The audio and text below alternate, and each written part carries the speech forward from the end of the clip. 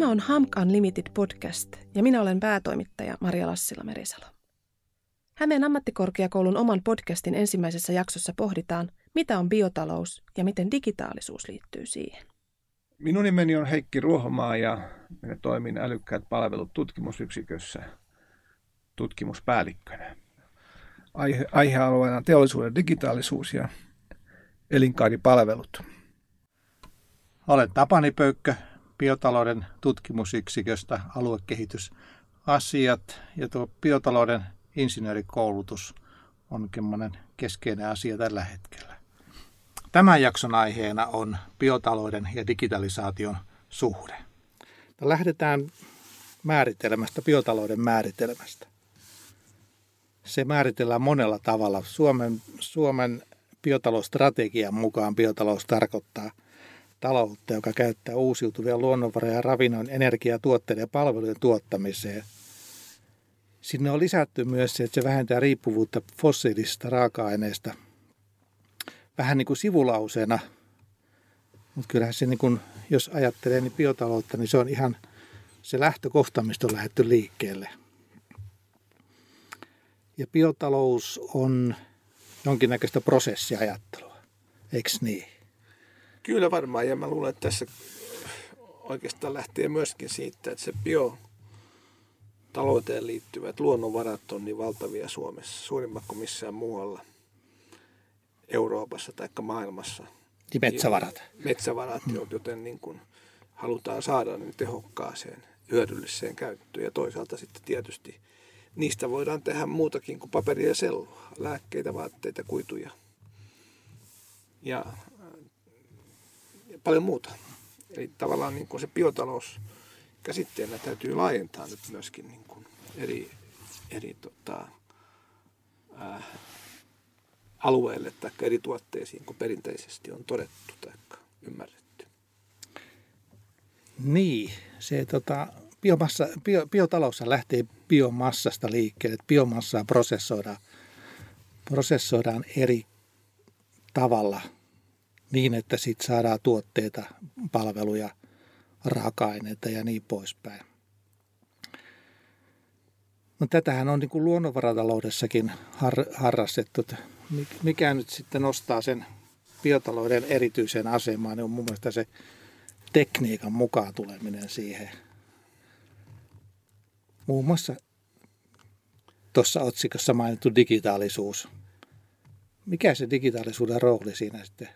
Niin, taikka mikä on tekniikan rooli, että kai se täytyy lähteä sillä tavalla, että liikenteeseen, että täytyy olla joku kysyntä jollekin tuotteelle tai palvelulle, josta sitten asiakas on valmis maksamaan. Ja sitten ajatellaan niin, että miten me saadaan se asiakas tyytyväiseksi ja sitten käyttämään meidän tuotteita tai meidän palveluita. Ja tämä tekniikka varmaan on mahdollistanut ja mahdollistamassa niitä asioita, että nämä biotalouteen perustavat tuotteet ja palvelut on saatu asiakaslähtöisiksi. Asiakkaat haluaa käyttää niitä eri syistä tietysti. Ja nyt tämä koko ketju on saatu niin kuin tehokkaammaksi. Ja kiitos tekniikan, joka toisaalta mahdollistaa uusia tuotteita ja toisaalta digitalisaatio, joka tekee koko ketjusta tehokkaamman siinä tapauksessa se on nopeampi, mutta että siitä ketjusta myöskin tulee vähemmän niin kuin hukkaa, mutta myöskin niin, että se on just sille asiakkaalle kohdennettu, asiakkaasta tyydyttävä tuote tai palvelu. Näin mä sen näen. Se on mielenkiintoinen näkökulma, kun meillä biotalous on lähtenyt hyvin pitkälle niin kuin liikkeelle siitä, että meillä on biomassaa, jota me voidaan käyttää hyväksi. Puuta nyt pääasiassa on puusta puhuttu, että puuta ja sitä pitäisi saada käyttöön. Ja sitten jotta se saadaan käyttöön, niin siitä pitäisi tehdä tuotteita. Mutta me aika vähän puhutaan sitten kuitenkin niistä tuotteiden markkinoista, millaisia tuotteita pitää olla ja miten ne pitäisi tuoda markkinoille, minkä laatuisia ne on. Niin digitaalisuushan voisiko se tarkoittaa myös sitä, että me osataan niin kuin siitä tuotteesta pakittaa sinne luonnonvaraa takaisin. Että jos meillä on joku, sanotaan vaikka design-pöytä, mikä me halutaan tehdä, niin asiakas haluaa tietyn tyyppisen pöydän, niin me voidaan viestiä sitten, kun me tunnetaan tämä tietokannan mukaisesti tai digitaalisilla systeemillä mitaten, niin tiedetään, että millaista raaka-ainetta se tarvii, niin me voidaan siinä ihan tuottajalle, mettäkoneen kuljettajalle niin viestiä sitä, että nyt tämmöistä ja tämmöistä puuta tarvittaisiin. Juuri niin. Ja nimenomaan niin, että mietitään, että mitä se asiakas tarvii, mistä asiakas on valmis maksamaan. Ja sitten mietitään se ketju niin kuin taaksepäin, että siinä ketjussa ei synny mitään hukkaa, mitään tarpeetonta. Ja toisaalta asiakkaalle ei toimita myöskään mitään turhaa. Ja sitä kautta me pystytään niin kuin optimoimaan kuljetukset, optimoimaan se hukka, optimoimaan tuotannon kapasiteetti ja niin edelleen. Ja tällä ajattelulla niin me saadaan sitten se tuote halvemmaksi, ympäristöystävällisemmäksi ja vielä asiakkaalle paremmin sopivaksi.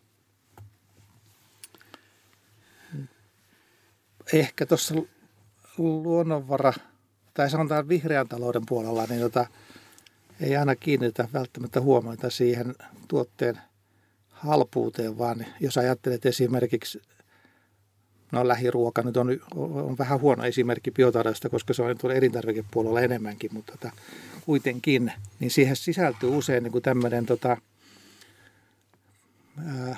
arvo, joka mahdollistaa niin kuin sen tuotteen hinnan nostamisen korkeammaksi kuin mitä on se, sanotaan nyt fossiilisen tuotteen hinta, jolloin sitten välttämättä tuotantokustannukset ei enää olekaan sitten niin kauhean isoa roolia näyttävää siinä, että onko se edullisuus nyt sitten, tai tehokkuus, niin onko se nyt enemmänkin sit sitä, että me pystytään niin kun se tuote myymään ympäristöarvoilla. Siis jos ajatellaan tuotetta, niin se ei ole pelkästään se fyysinen juttu, vaan tuotteeseen tulee mielikuva, asiakkaalla on joku näkö siitä turvallisuudesta, esimerkiksi niin ruoan osalta, että halutaan, että on turvallista ruokaa, kotimaista ruokaa. Niillä on arvo, mistä asiakas on valmis maksamaan. Ja se arvonmuodostus asiakkaalle on eri kuin se pelkkä fyysinen tuote. Ja tätä niin kuin miettiä. Toisaalta myöskin sitten, kun me puhutaan niin kuin biotuotteista, vaikka ruoka, niin meidän ei ehkä pitäisi miettiä myöskin se kokonaisuus. Toisaalta se kokonaisuus siinä, että esimerkiksi paketti, joka on monesti muovinen, niin sitten se aiheuttaa siellä niin kuin loppupäässä, että miten se muovinen pakkausjäte hävitetään. Voisiko se pakkaus olla itsessänsä biohajoava? Toinen juttu, jos katsotaan digitaalisuutta ja elintarvikeketjua, niin voidaan myöskin miettiä sitä koko arvoa, miten ruoka asiakkaalta niin jakautuu. Niin kun 1/3 menee tuottajalle, 1/3 jalostukseen ja 1/3 kauppaan. Voidaanko me ajatella myöskin niin, että digitalisaation avulla me voidaan sitä aika pitkälti esimerkiksi tämmöisen vähittäiskaupan roolia ja tukkukaupan roolia niin kuin pienentää. Kehittämällä sitä tarjousketjua suoraan sieltä tuottajalta sinne asiakkaalle, jolloin sitten tämä turha välivarastointi siellä kaupan hyllyillä tai isoissa ostoskeskuksissa vähenee, koska sehän ei tuota lisäarvoa asiakkaan näkökulmasta. Niin se tuo sitä tehokkuutta siihen. Niin, se toisaalta, jos mä ajattelen, se tuo tehokkuutta, se tuo kustannussäästöjä, mutta harva perheenäiti 4 jälkeen nauttii siitä, että hän saa ostoskeskuksessa lykkäämässä kärryjä. Se ei ole se asia, vaan mieluummin perheenäiti tykkäisi niin kuin olisi valmis maksamaan siitä tai näkemään asia niin, että se olisi kotiin toimitettu ja hän voisi niin kuin sen osan sitten päivästänsä käyttää muuta. Perheenäiti tai perheenisä tänä päivänä niin, me voidaan niin kuin varmasti olla kummat tahansa siellä. Niin, mutta niin oleellista on kuitenkin, että se vähittäiskauppa sellaisenaan, kun se nyt nähdään, ei tuo sitä tuotetta yhtään arvokkaammaksi, houkuttelevammaksi. Se on kustannuserä, joka sitten niin kuin,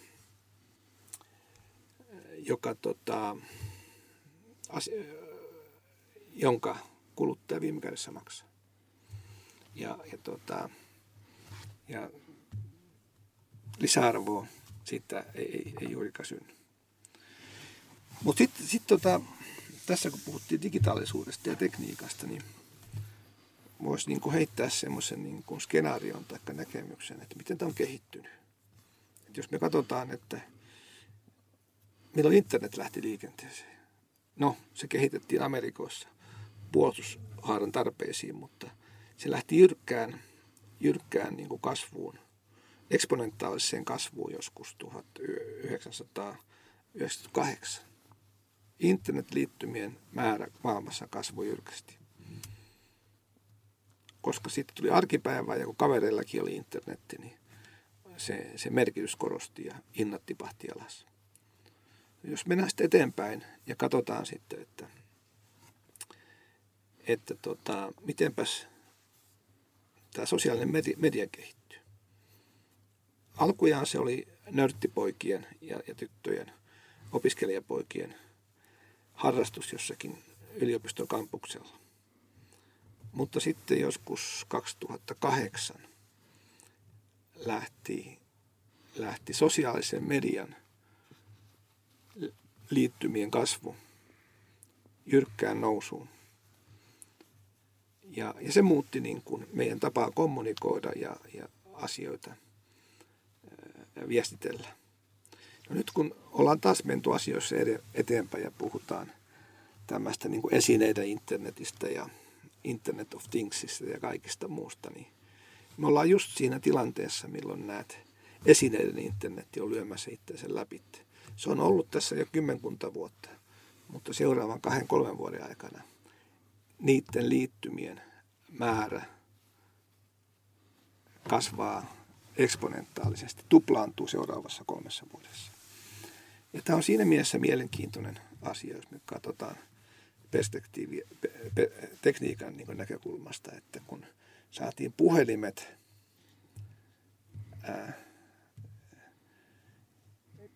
10 miljoonaa puhelinliittymää rakennukseen, siitä meni 100 vuotta. Se, että me saatiin 15 miljardia kännykkäliittymää. Nyt on ihan pakko kysyä, että miten tämä liittyy biotalouteen. Se liittyy tekniikan kehittymiseen. Tekniikan kehittymiseen, juu, mutta ja se biotalouteen, että jos sanotaan niin tekniikka kehittyy omaa rataansa ja luonnonvarat kehittyy, osaaminen kehittyy omaa rataansa, mutta jos me haetaan niin sitä biotaloutta siihen kuvioon, niin meidän pitäisi pyrkiä kehittämään sitä luonnonvaraa ja tekniikkaa sillä tavalla, että siitä tulee niin kuin tämmöinen ilmiö, asia kuin biotalous. Eli se luonnonvarojen hyödyntäminen perustuu johonkin älylliseen ja teknologiseen osaamiseen. No Jukka, mä olin just tulossa siihen juon pitkän kautta kyllä, että nyt että juttu on se, että nyt seuraavana vuosina näiden niin kuin, tämän tekniikan kehitys tämän esineiden internetin kautta on niin merkityksellinen ja suuri, että se muuttaa sen meidän mahdollisuudet sitä biotalouden ketjua tehostaa, jolloin pystytään asiakaslähtöisimpiin ja asiakkaita enemmän tyydyttäviin toimituksiin, mutta myöskin, että näet kestävän kehityksen asiat tulee myöskin enemmän huomioitua ja paremmin huomioiduksi. Eli me eletään tämmöistä 4. vallankumouksen, teollisen vallankumouksen aikaa ja kukaan ei tiedä, mitä sitä seuraa, mutta me tiedämme, että se tulee ja me joudumme nyt ottamaan ensimmäisiä askeleita siihen vision suuntaan ja sen Mutta se, minkä takia, mä palaan niin tuohon lähtökohtaan, että minkä takia se biotalous aikana otettiin käsitteenä esille, oli se, että ihmiskunta tiedosti sen, että meillä nämä fossiiliset raaka-aineet hupenee ja jotakin pitää saada niin kuin tilalle. Ja käännyttiin sitten hyvin vahvasti niin kuin näiden uusiutuvien luonnonvarojen puoleen. Tietysti Euroopalla oli vielä sitten ketuhäntä kainalossa sillä tavalla, että koska täällä öljyvarat on aika rajalliset ja öljyä joutiin ostamaan sitten Euroopan ulkopuolelta, niin haluttiin, että ne vieraat vallat menettävät otteensa Eurooppaan, kun otetaan asiat omiin hanskoihin ja aletaan kehittämään biotaloutta. Se oli siellä niin kuin se taustalla, mutta se, että sitten miten, niin kuin miten tämmöinen uusiutuvien luonnonvarojen käyttö mahdollistuu, niin sehän mahdollistuu sillä, että meillä on erilaisia tekniikoita käytettävänä. Ja siellä on hyvin paljon niin kuin tämmöiset kemialliset osaamiset nousi tärkeäksi, saada uusia raaka-aineita. Sitten se digitaalisuuden merkitys siinä, niin onko se niin kuin enemmän sitä, että me pystytään niin kuin markkinoimaan näitä tuotteita paremmin ja seuraamaan näiden tuotteiden alkuperiä ja tämmöisiä asioita. Että voiko biotaloutta olla niin kuin ilman, että meillä olisi tämmöistä internetin kehitystä, joka muuten by the way alkoi tuolta Sveitsistä?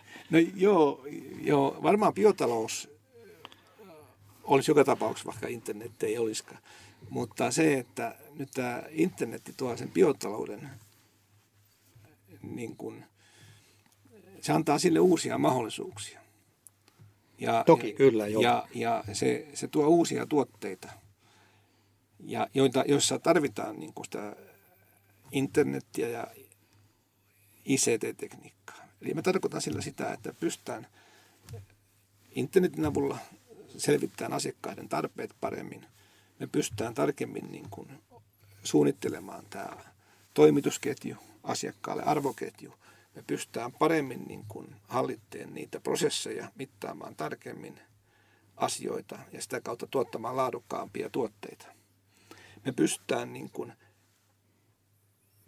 tämän tekniikan avulla myöskin niin kuin näkemään siinä biomassoissa muitakin tämmöisiä mahdollisuuksia kuin se paperi tai sellu. Kuten mä sanoisin, lääkkeet tai kuidut tai ties mitä. Eli tämä tietotekniikka mahdollistaa uudet innovaatiot myöskin biotaloudessa. Ja sitä kautta tulee ihan uusia ajatuksia, mitä me välttämättä emme itse vielä edes tiedostakaan. Ajatellaan vaikka, että nyt me ollaan tehty joitakin tuotteita esimerkiksi muovista tai raudasta. Niin kukapa tietää, että me jatkossa voimme esimerkiksi 3D-printtauksilla tehdä vastaavia tuotteita biopohjaisista raaka-aineista lähtöisin. Eli tämä biopohjaiset raaka-aineet todennäköisesti tulee korvaamaan myöskin näitä perinteisiä raaka-aineita, niin kuin muovi tai puu tai metallit uusissa sovellutuksissa.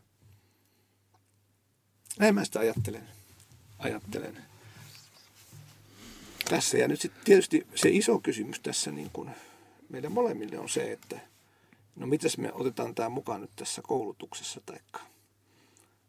taikka miten me tämän asian tuomme niin kuin vielä entistä enemmän esille ja edistämme tämän asian niin kuin kehittymistä. Niin, se on ihan sitten oma kysymyksensä, että miten me siitä päästään eteenpäin. Mä jäin miettimään sitä digitaalisuuden roolia siinä, että siinähän tietysti myös se, kun niitä biomassoja ja biomassojen osia aletaan hakemaan, niin digitaalisuudellahan on myös sit se antaa sen edun meille, että me pystytään pieniäkin ainesosasia kartoittamaan, löytämään ja kokoamaan isommiksi puroiksi, josta pystytään sitten tekemään teollista tuotantoa. Että tavallaan niin kuin se massojen mittaaminen, tietokantoihin laittaminen ja kartoittaminen, missä niitä on, niin se mahdollisuus tehostuu huomattavasti näillä tämmöisillä sähköisillä menetelmillä. Joo. Loppukaneettia kaivataan. Ehdottomasti niin.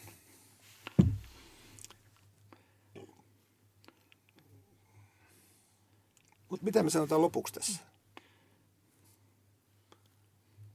Hyvä kysymys. Mihin me päästiin tässä biotalous-digitalisaatiokeskustelussa, että tarpeellista on? Niin, no se mä niin kuin edelleenkin tuon esille sitä, että se biotalouden käsitettä, että se on tekniikan ja luonnonvaran yhteinen asia. Ja se, että jotta me saadaan niin kuin biotaloutta menemään eteenpäin, niin me tarvitaan niin kuin niiden luonnonvarojen päälle niin kuin korkeatasoista tekniikkaa, jolla me niitä uusia tuotteita luodaan. Ja sitten se digitaalitekniikka, niin kuin sanoit, tämä tulostaminen, 3D-tulostaminen ja näitä, niin mahdollistaa sitten näiden uusien tuotteiden lanseeraamisen. Mutta siinä on myös sitten se, että meidän täytyy osata tehdä niitä uusia raaka-aineita. Niin mä sanoisin tässä lopuksi, että mä uskon, että tämä biotalous on uudistuva raaka-aine kuitenkin. Ja tämän tekniikan ja digitalisaation avulla me pystymme niin kuin tehokkaammin tuomaan asiakkaalle uusia tuotteita, uusia palveluita ja sellaisia, joita me emme vielä itse tunnistakaan. Mutta kun tätä asiaa viedään eteenpäin, niin me tuumme niitä löytämään. Ja digitalisaatio liittyy siihen itse niin kuin, sanotaan nyt aina alkulähteeltä sieltä kasvatuksesta, kuljetuksista, tehdasprosesseihin, markkinointiin ja asiakastutkimukseen. Ja kun se ketju tehostuu, niin me pystytään sitten niin kuin löytämään paljon semmoista uutta, mitä me emme ole vielä tiedostaneetkaan. Mutta nyt meidän täytyy vaan uskoa siihen, että me olemme sen 4. teollisuuden vallankumouksen portailla ja siellä keskeistä roolia näyttelee digitalisaatio ja sitten biotalouden uusiutuvat luonnonvarat. Tämän mä niin kuin loppukonnettina näkisin. Niin, ja ihan lopuksi haluan muistuttaa se, että olennaisena osana biotalouteen kuuluu se, että me ei tuhlata luonnonvaroja. Että me käytetään niitä järkevästi, kestävästi ja niin, että niillä on se uudistumisen mahdollisuus. Ja jos tähän tekniikka tarjoaa meille sitten niin keinoja, niin silloin me varmasti ollaan niin semmoisella yhteisellä polulla luonnonvara-ihmiset ja tekniikan puolen ihmiset. Kyllä, mutta aina täytyy muistaa, että tekniikka on renki vaan ja sitä tekniikkaa täytyy niin kuin osata käyttää sitten niin kuin viisaasti. No se oli viisasta rengin puhetta. Isäntänä otan sen vastaan. Kiitoksia. Ole hyvä vaan.